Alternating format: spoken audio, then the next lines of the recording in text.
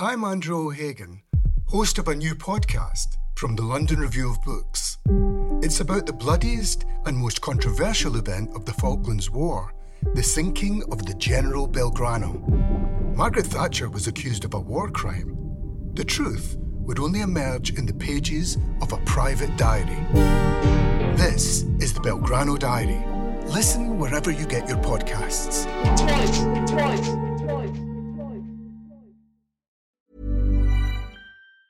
Quality sleep is essential. That's why the Sleep Number Smart Bed is designed for your ever-evolving sleep needs. Need a bed that's firmer or softer on either side? Helps you sleep at a comfortable temperature? Sleep Number Smart Beds let you individualize your comfort, so you sleep better together. J.D. Power ranks Sleep Number number 1 in customer satisfaction with mattresses purchased in-store. And now, save 50% on the Sleep Number Limited Edition Smart Bed for a limited time. For J.D. Power 2023 award information, visit jdpower.com/awards. Only at a Sleep Number store or sleepnumber.com. Welcome to the London Review Bookshop podcast. To find out about our upcoming events, visit londonreviewbookshop.co.uk/events. Good evening, everyone.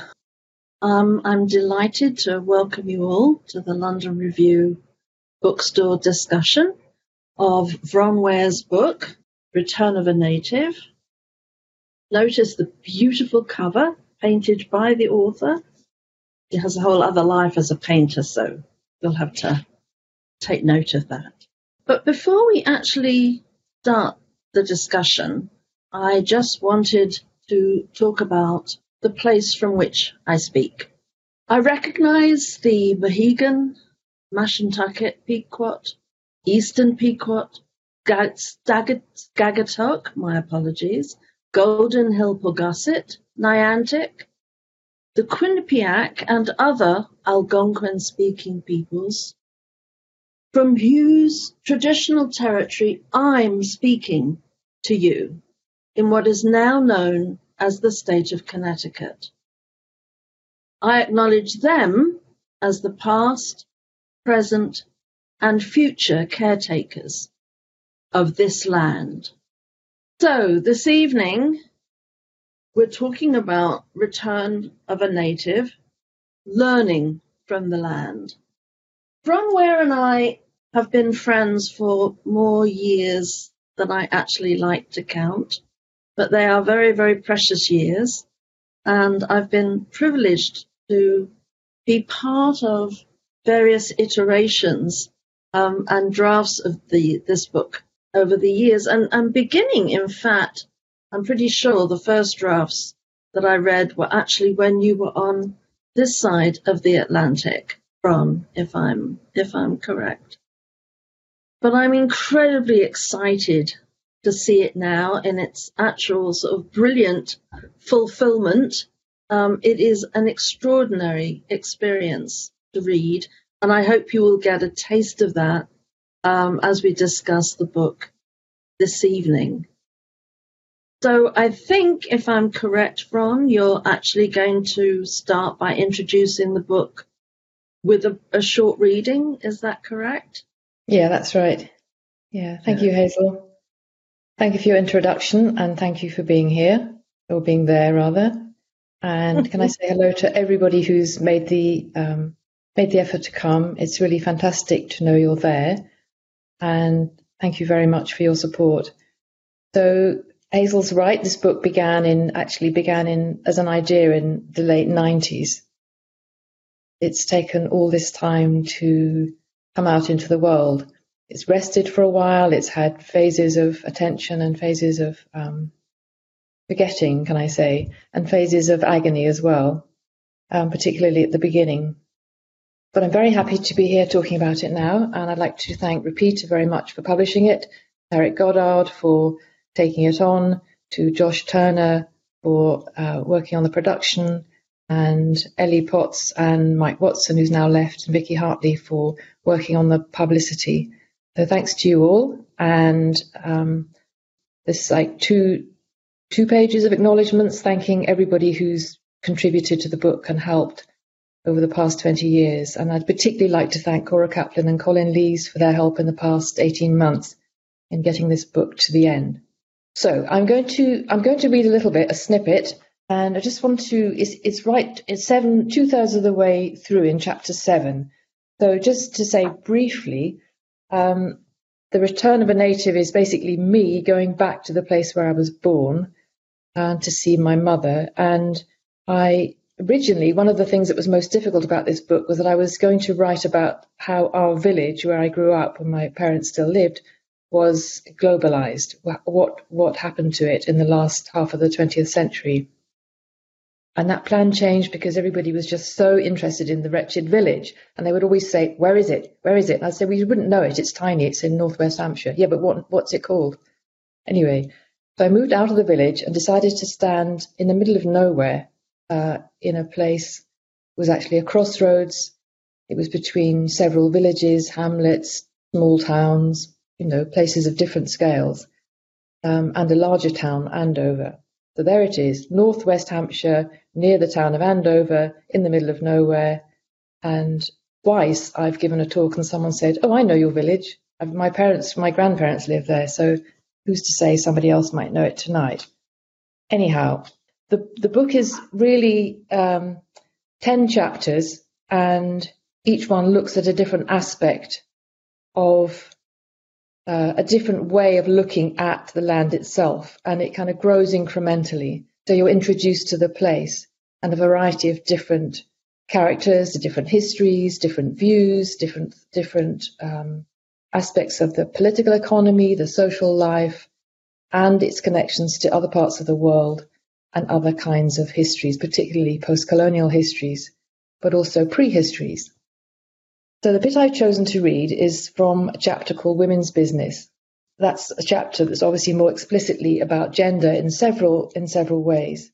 This last bit is really is in a section really about the kind of businesses that people are able to start from home.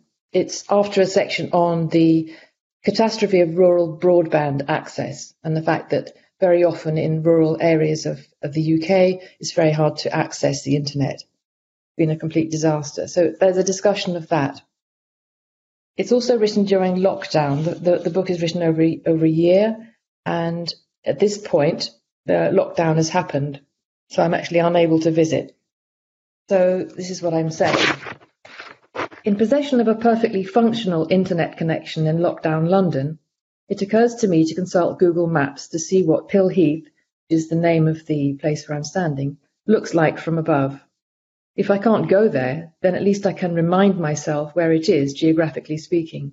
I type in the postcode and find the familiar grey map with white country lanes, the area of outstanding natural beauty, highlighted in a darker shade of green.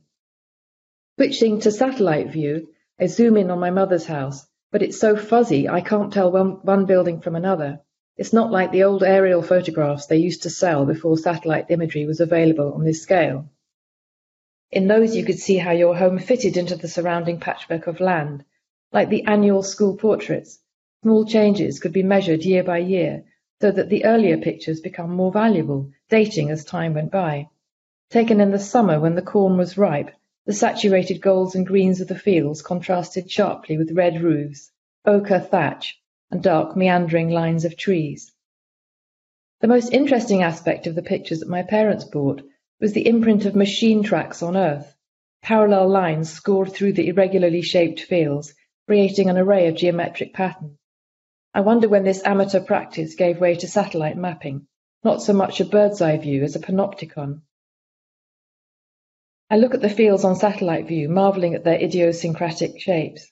I have no idea when the images of this part of the world were captured, but the southern section of Pill Heath that was ploughed up in 1942 looks remarkably uncultivated.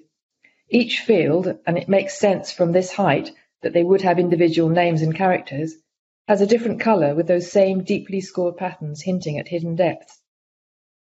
When I was 15, I decided that I would become an aerial archaeologist, fascinated by the idea that you could detect traces of ancient civilizations from the air. I didn't discover Hoskins' book, The Making of the English Landscape, until much later, so it took a bit longer to realise that you could read the land like a book if you knew what you were looking for. But now, history aside, all sorts of information about our contemporary culture can be glimpsed from a great height. And unlike the view of the landscape memorized by local travel writers, there's plenty of evidence of people at work, even though the details might be inaccurate. I scroll up the road to Pilheath, passing a grey symbol in the shape of a map pin that says Berks and Bubbles. As I hover over it, a box flashes up showing a picture of the house, which I recognise, and the words pet groomer.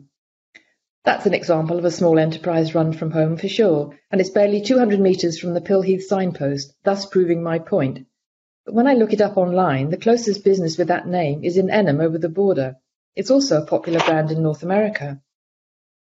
I search for restaurants in the vicinity, and immediately those red pins pop up in clusters round the suburbs of Andover, which are surprisingly close. England's post-colonial underbelly is there for all to see. Chic modern Indian, Bombay Brasserie, Captain's Meze and Fish Bar, Buddha Restaurant. Groceries are predictably sparse in the outlying areas, but the village shops in Enham and Hurstbourne Tarrant do not have red pins, which suggests the information might be outdated there too. Looking for hotels brings up an astonishing array of prices and standards. I click on a random image. This map looks like the surface of a muddy pond that's dried out in the sun.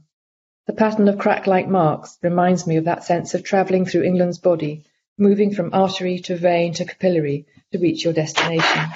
So that is towards the end of chapter 7, as I said, and trying to remember what the next bit is.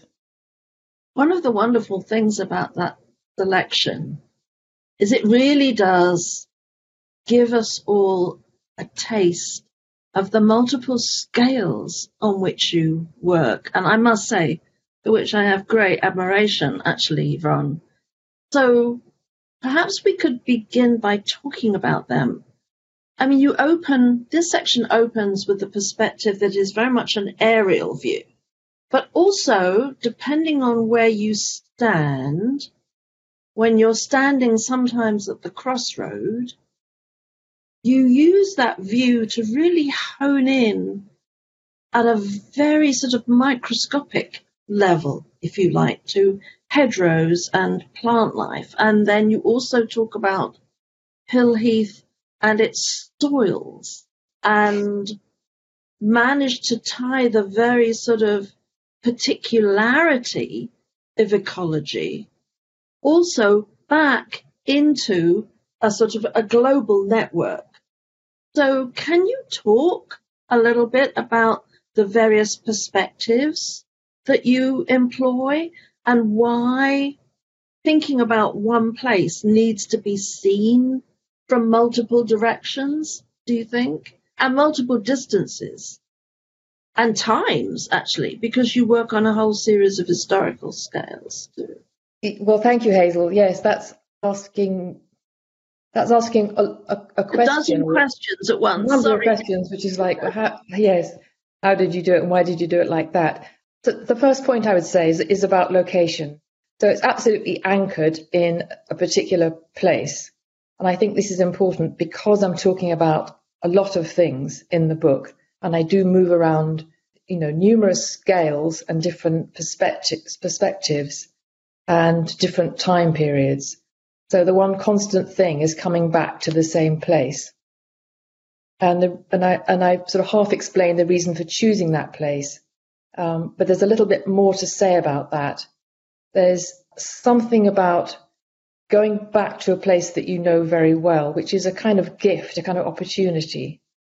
One of the reasons the book took so long was that when I first decided to do this and I had a grant, so I had to do it, and I went back and I hated it. I hated the experience of looking at my place where I grew up as a child with sort of different eyes. I felt very alienated from it. I mean, I didn't live there anymore. I'd left a long time ago. And it was very uncomfortable to have to sort of start looking at people as kind of slightly objectively and wondering about where this place fitted in the world. And it just took a long time to appreciate the ways in which actually a longer connection to that place, a longer point of view, and a possibility of accessing its history and its position in the world from different angles.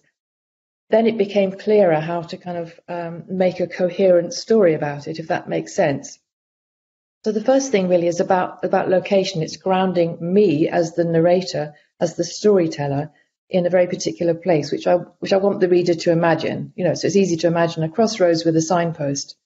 We keep coming back to it. But then there's something about the soil, the particular kind of terrain. It's chalk downlands. Well, I never really thought much about that growing up. But it's very chalky and lots of flints, quite hard, for some kinds of farming to happen. There's quite a lot of sheep farming around there. There's also arable. I also had a hunch about why that place was interesting, because I had discovered that although it's called a heath, which is interesting, it's always been a field in my lifetime. So how can a heath be a field? So probing into that history a bit more, I found it used to be common land, and then it was enclosed. Who enclosed it? Where did they get their money? And then we're off, with this sort of story that's not atypical of land ownership in England.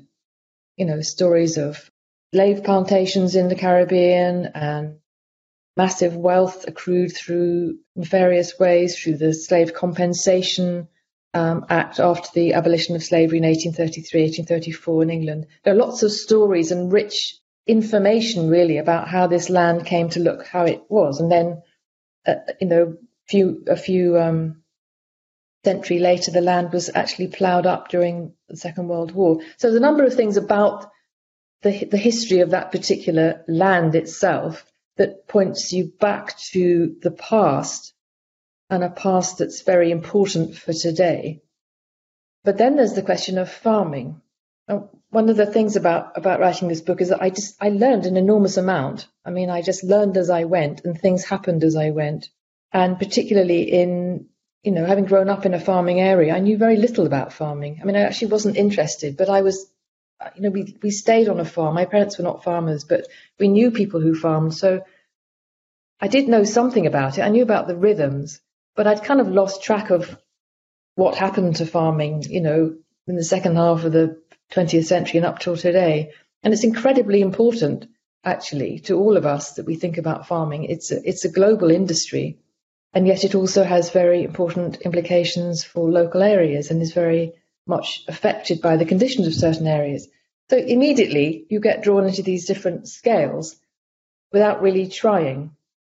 So I would say the politics of location being one, a kind of environmental writing and attentiveness to things that are deeply important and perhaps not always connected. For example, a lot of environmental writing about place, doesn't relate to sort of colonial history and to the realities of post-colonial life in the UK now. These things are kept separate. So there was a kind of stitching together of these different scales, different ways of looking. And, some of it was literally using my eyes to see, what was growing in the field at that particular time, what birds were passing overhead, and ears, maybe, eyes and ears. And some of it was about a sort of different kind of reading, a kind of archival research in a way. And also, because I'd started the research in 98, I had all these taped interviews, actually on cassette tapes. So I had access to them. And by then, people who I'd spoken to in 98, one of them had been born in 1912, I think. I had a whole century to think about. And he'd lived till 100. Anyway, lots of different kinds of materials presented themselves I now have to deal with in terms of books and things. One of the wonderful gifts of the book is that we too, as readers, can learn how to actually think the global within the local, or how even to read the local in all sorts of complicated and complex ways, whether it is, in fact, in relation to questions of history and colonialism, and how that actually should not be separated from histories of ecology, or whether it's actually to be able to see with new eyes and to understand and to ask questions about the land, how it is being used, how the soil is being nourished or poisoned, how to think about questions of ownership and transitions of ownership. The book is, as I said, a great gift in that way. It's not just it is an incredibly compelling read. It is beautifully written, I must say that. But it also enables the reader to see with perhaps eyes they didn't even realize they had before. Can I ask you more about the Crossroads? The Crossroads, you keep coming back to the Crossroads. And it's a really interesting way of sort of transitioning from one part of the book to another. But it's also interesting in that, in a way, a bit like the aerial view, when you're at the crossroads, you're close to home, but you're actually not there. You're not at home. It creates a very interesting distance. And throughout the book, you enable us to think in very interesting and very critical ways about what we even mean by these words of sort of, home and belonging. You're always questioning what these processes are, how we actually relate to the questions of origins. You already said when you returned, you actually felt quite alienated. But you have a very important and fascinating dance to this question of home and belonging. And I wonder, in a world where questions of belonging, or really, I should say, non-belonging, have become completely tied up with these questions of borders and walls and exclusions and keeping out. And those who, quote unquote, belong are the only ones who can cross those borders and walls.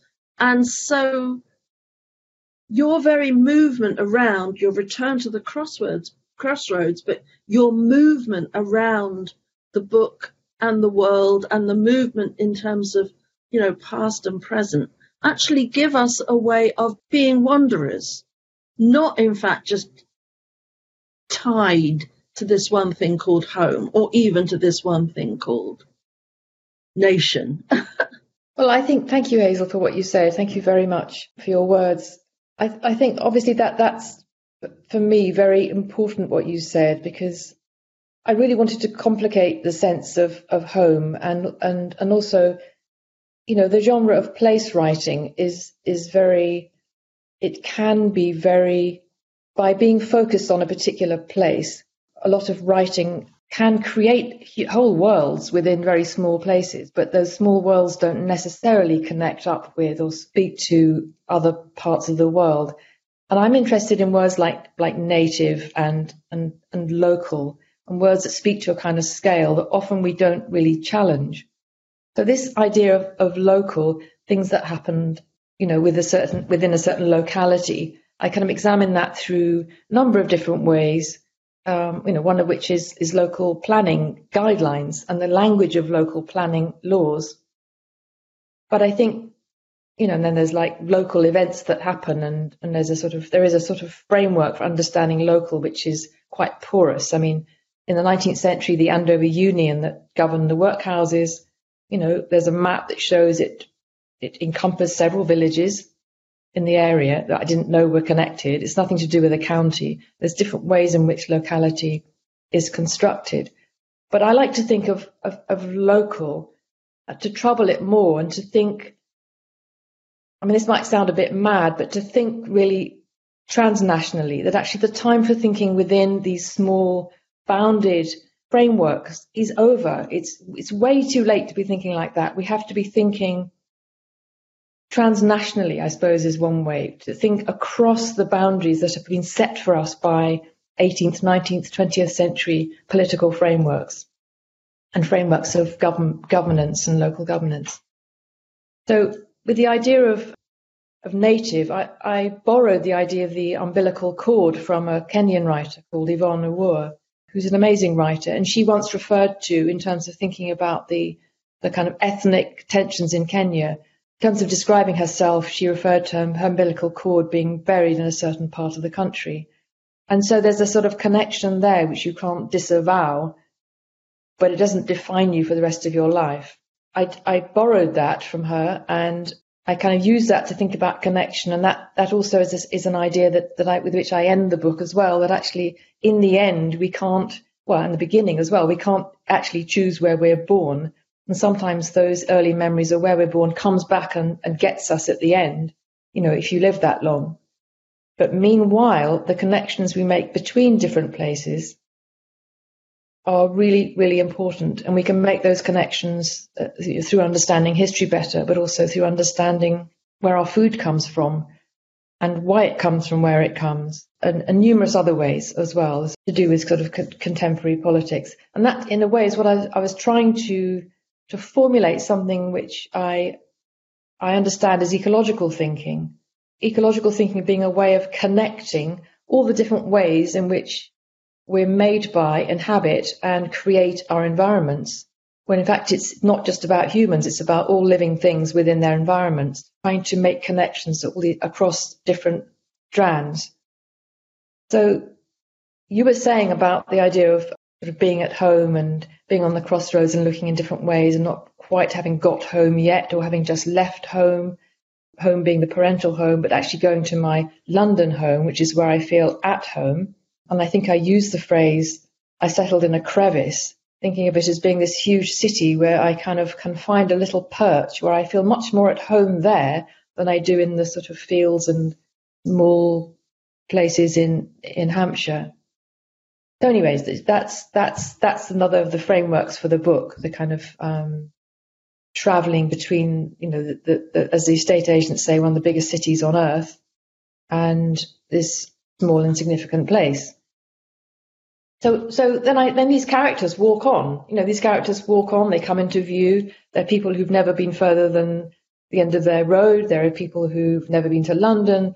There are people who've come back, and there are people who wander. And then at the end, in the last chapter, there's a section on a proposal to make a holding camp for asylum seekers on the A303, which is the main road that comes past Andover. And that connects up a number of different themes in the book. So again, I did not have to look very far to see where all these different connections and ways of moving were happening all around. And it was really important to me to sort of explore the idea of homemaking as something which could be practiced anywhere at any time by anyone. So the question of making a home somewhere is, I was going to say actually that when I began writing it, we were in Connecticut, and we were trying to make a home there while writing about this other home I'd left a long time ago. So the question of home is very central. But after all, ecology is about places in their environments. Where do you feel comfortable? Where do you feel at home? Who else is allowed to feel at home there?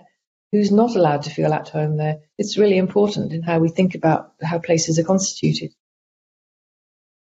Absolutely. And who's allowed to thrive at the expense of keeping others out who are not alive? Absolutely. Yes.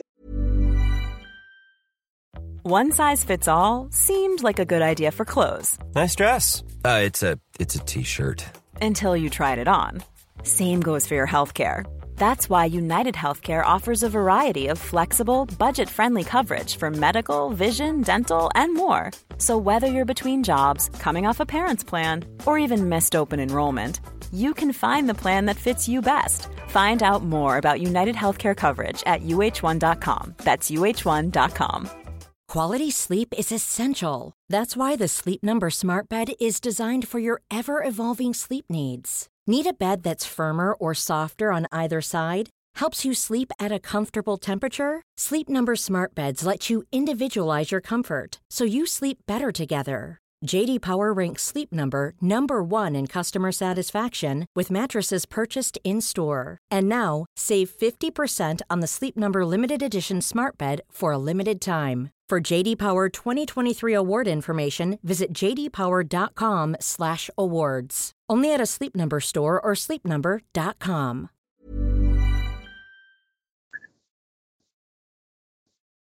Could you talk about how you people your world in some more specific ways? There's a series of fascinating characters in the book. You said you sort of rediscovered these taped interviews. It's not an ethnography.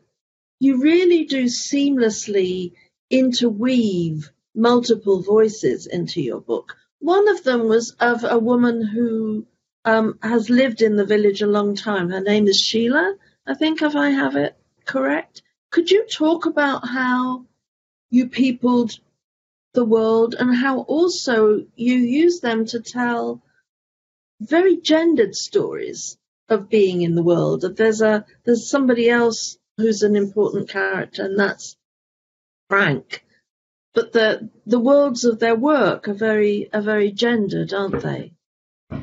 Well, they are, yes. So I think that's Frank and Sheila particularly. I think I was worried that there'd be too many characters and it would be too hard. I'd have to have a sort of cast list at the beginning, but actually things sort of settled down after a while.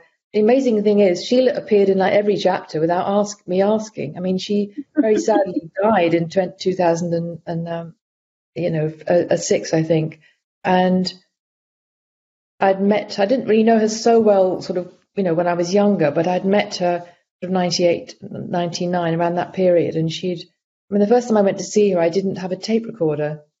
I was a bit shy about that kind of thing. It seems rude to suddenly say, oh, sorry, can I tape you when you're having a conversation?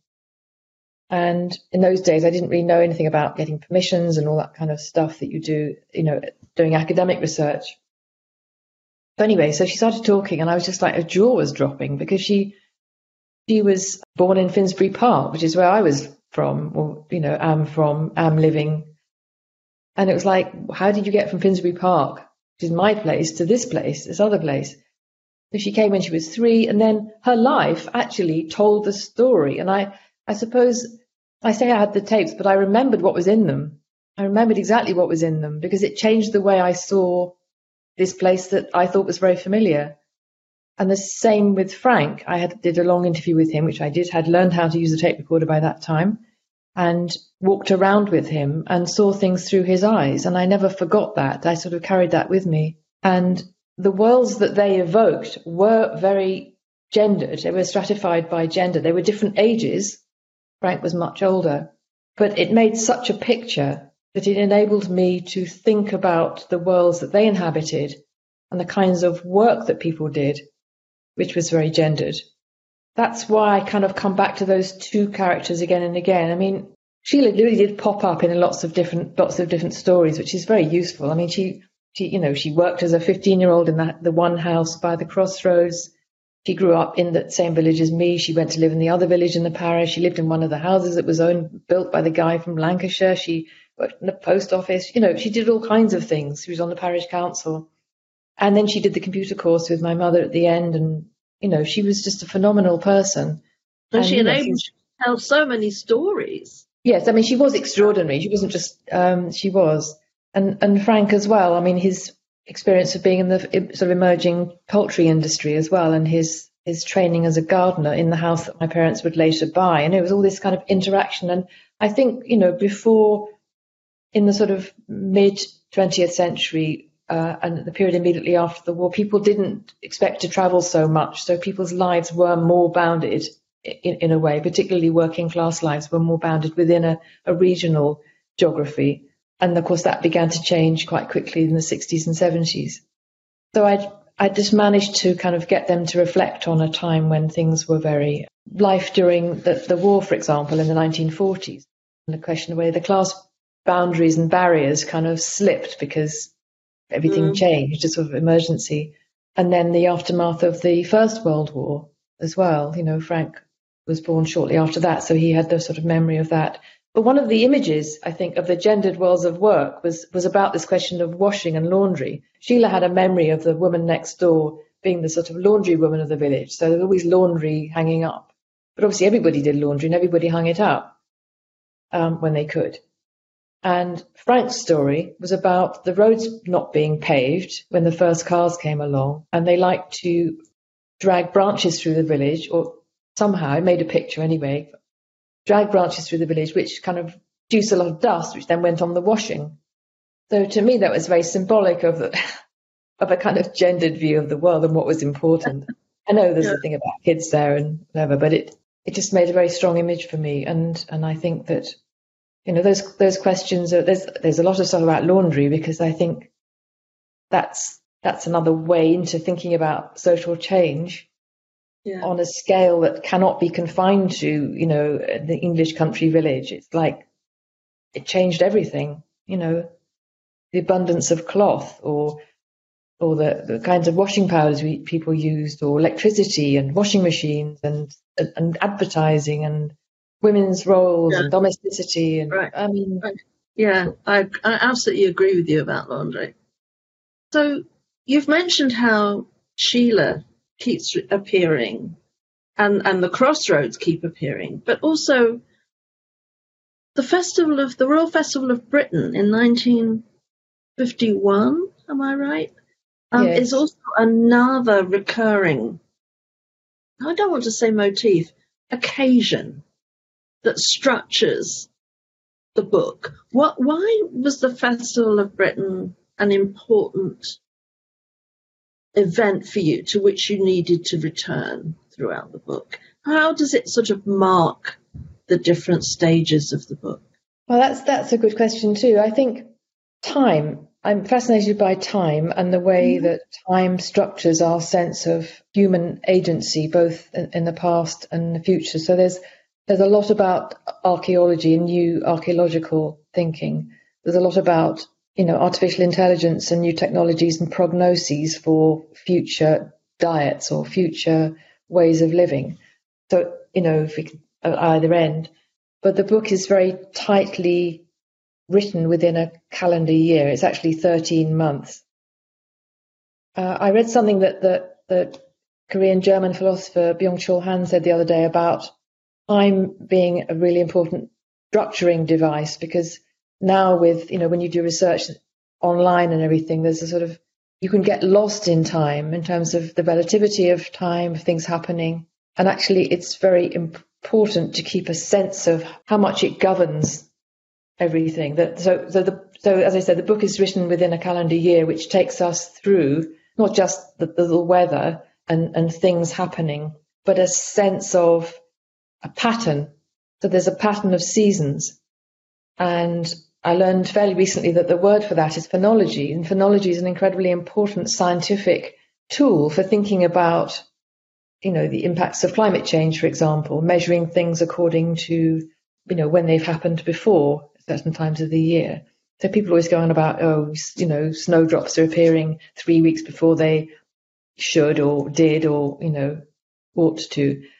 So we think of those things all the time, but actually that it relates to a kind of scientific way of understanding the world in relation to time and seasons. And obviously that didn't just start now, that started way back in terms of how I found it in sort of natural history magazines in the 20th century, the early 20th century. So in addition to the sense of sort of spatial references and transnational global thinking and very local, there's also a question of time, question of it being late, question of it not knowing how much time we had, and time of the year as well. Again, it's a structuring device, but it's also absolutely crucial to thinking about what's actually happening now, how we think about now.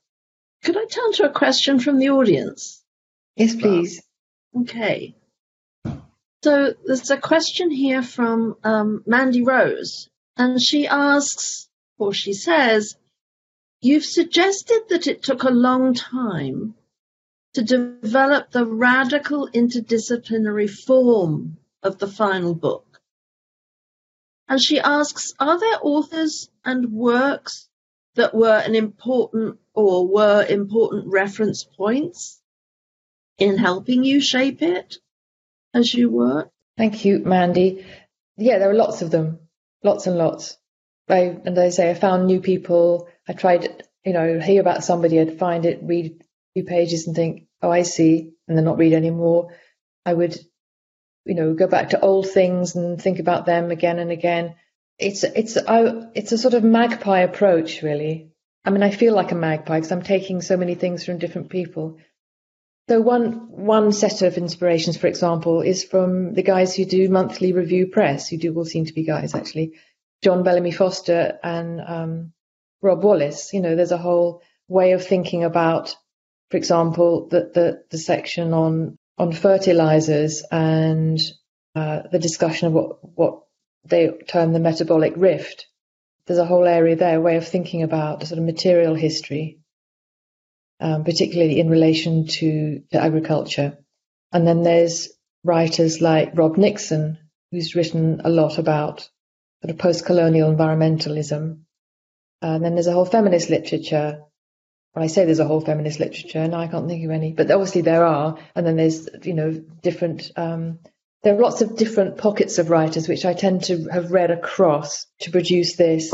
And I think it's that sense of being in conversation and being inspired by a number of different writers writing across different disciplines. I mean, as I've got more and more distance from academic sort of teaching myself and the obligation to think within a sort of disciplinary, sociological framework, I've been more and more sort of curious about why things are kept separate and convinced of the need to question why things are kept separate and to sort of ditch the idea that we just approach these things through a disciplinary strand. And that's always been true in a way of gender studies, that you have to think across different disciplinary barriers. So it's just a continuation of that, really. And in the early years of both of us working on our books, we were also part of those conversations in terms of gender studies. Absolutely. Women's writing and taking on or centering the whole sort of post-colonial question too in our work. And I certainly learned from you and from the drafts of what I was reading for what I was writing.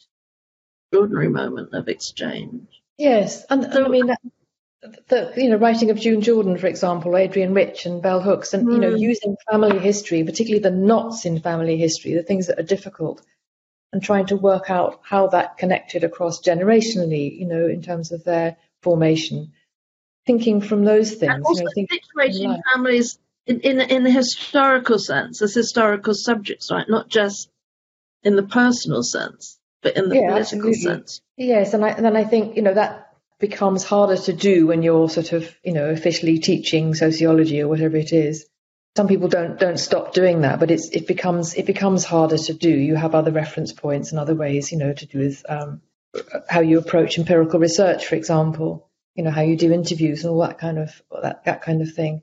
So sort of unlearning that becomes important, or sort of skirting around that. Not to say it's not important or necessary in some context, but just to say that it doesn't. I'm much happier to get back to some of those earlier ways of thinking and talking and writing that can also connect us across many different kinds of places and experiences and backgrounds. So there's a question here from Tarek. Following up on the magpie comment, I love the way he says the book slips between and thus reimagines genres, place writing, nature writing, countryside writing, post-colonial history, geography, British studies. And so he says, where would you want to see the book placed in a bookshop or library, and why? Oh gosh, Tarek, that's a horrible question. And once I met somebody else's agent when I was doing the first version, which I did finish actually, by the way, but couldn't get published. She said, where would you want to see it in a bookshop? And I was like, I don't know, somewhere, and it was like, in those days, it was either history or not even nature. There wasn't even a nature section in 2005. Weirdly, it just wasn't a thing. Nature writing hadn't really happened. And I went into a bookshop locally the other day, and I was under Sustainable Living, was a new one.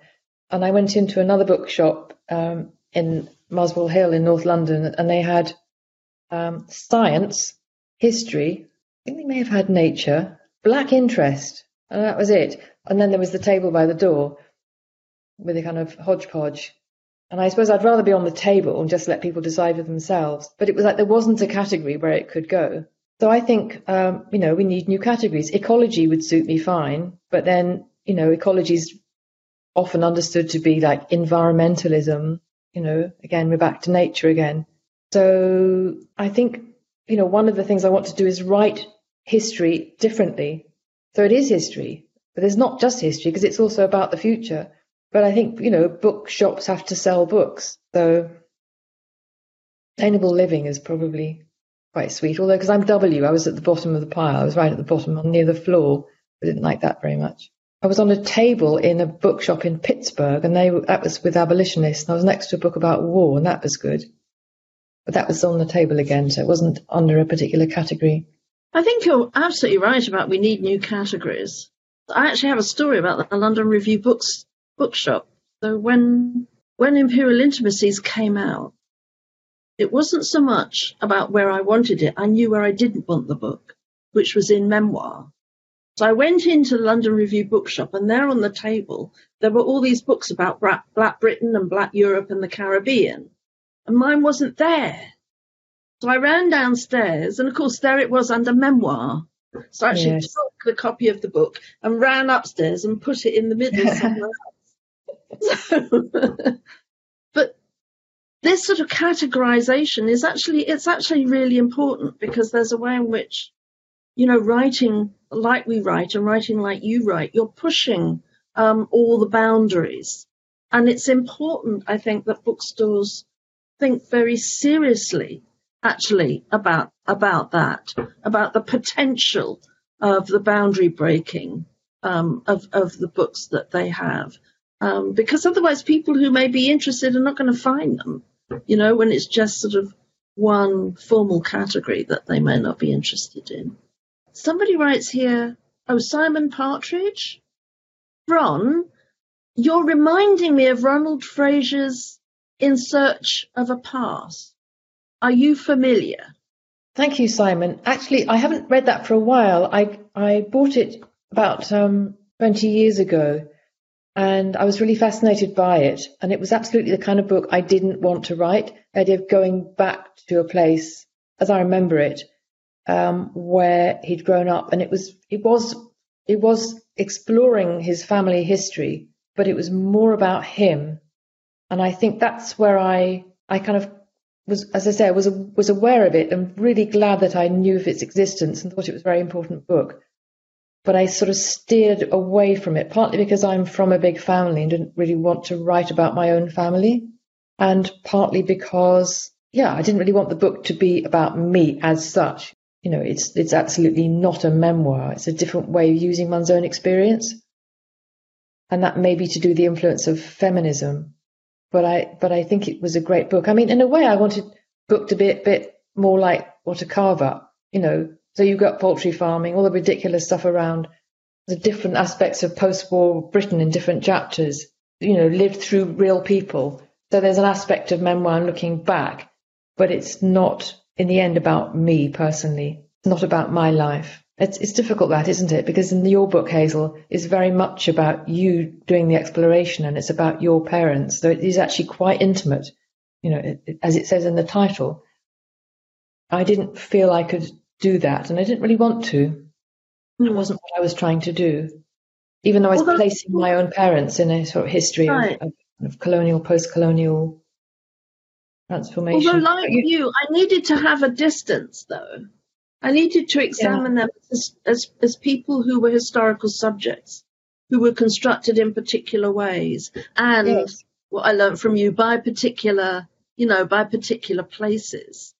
So it was like what you did. It was troubling, that sort of sense that somehow, you come from a family and you don't actually have to question, how they were actually sort of constructed and all those different relations. So there's a rather different question here from Waylon Smithers. And Waylon asks, where is Brexit in your book? Brexit runs all the way through. It runs all the way through. I mean, in a way, it's a subtext. There's like, even at the micro level of the parish, it's registered, but it's not in a sociological way. I talk about a fault line that runs through people's bedrooms, through people's houses, and through between houses. I was thinking of the Sardinian artist Maria Lai was asked in her later years, was asked to come back to her hometown in Sardinia to do work around the sort of divisions that had happened in the town. And she literally got a big piece of blue thread and she threaded it through people's houses. But you could opt out and not have this blue thread going through your house. And I sort of feel that Brexit, I mean, across the country has done something like this. However, in terms of there's a micro effect, which, I anecdotally heard, and knew about, and then used as a sort of symbolic way of thinking about divisions and fractures within British society as a whole and its implications for farming, for example, attitudes to, immigrants, to others, to asylum seekers and so on and so forth. So it's a kind of thread that goes through that is not always named and identified. That's where it is. And of course, as I was writing, there were various stages of actually leaving and the implications becoming clearer. And there's no conclusion. There's no bringing it all together. There is a bit of a discussion about the MP for Andover is a very Pitt Malthouse, and he's very sort of Brexity, sort of up there with Boris Johnson. So he's any chance to name him is taken. There's a sort of brief discussion of the geographer Danny Dorling's point about, he sort of wrote an article saying that people in Hampshire were actually responsible for Brexit because he was trying to draw attention to the statistics in particular parts of country outside in rural areas. I slightly sort of take issue with that because actually the statistics are, pretty much 54 versus 49. They're not, I can't do the maths, but I mean, they weren't like dramatically pro-Brexit in rural areas, but they were slightly more. So there is an issue. But actually, a hell of a lot of people voted to stay as well. So it's not something that one could be very clear about, but I sense the sort of that uneasiness. And, I'd met people who said, I voted for it, but I don't really know, sort of loyalty to tribe, I've always voted Conservative. And, well, I think they said it was a good thing, so I should go along with it. But was it the right thing to do? I don't really know. That kind of thing. You find so much in that sort of area where there is an older population, one that's more traditionally loyal to the Conservative Party, certainly wouldn't have gone anywhere near Jeremy Corbyn. So Rebecca Choi would love to hear more about how you invite authorship through your interviews. She asks, do you consider your cassette tapes as an archive or source of oral history? Or as what Nyssa Chow calls oral history as spontaneous literature? Well, I consider them very precious. And I should say that around the time that I was collecting those interviews, and that's kind of awkward because they're like friends of my parents and, it wasn't like strangers, people I had connections with, and I felt sort of even strange about asking them to talk to me in some cases. At the same time, there was somebody in the parish who was worked for a publisher, and she took on the job of making a book. It was paid for by some very wealthy people in the village, in the parish, a book about the three villages using oral history backed up by research. Presumably she was able to pay a researcher to do it. So, and it was happening alongside me collecting those cassette tapes. The book that they produced on time in 2000 was an incredible source of information. It just is an oral history. It corroborates and expands on some of the things that I'd found. It's much larger. It has a lot of the background history. It was incredibly useful, a useful resource for me. A lot of conversations and reflections. But it wasn't quite as precious as my own tapes, in which is my voice asking questions as well. So I'm not quite sure, Rebecca, I think, what you're asking me. But I think that is more of an archive. I think it's something that I will keep, and I've got the transcripts as well. And it's a kind of layer to be discovered by someone else.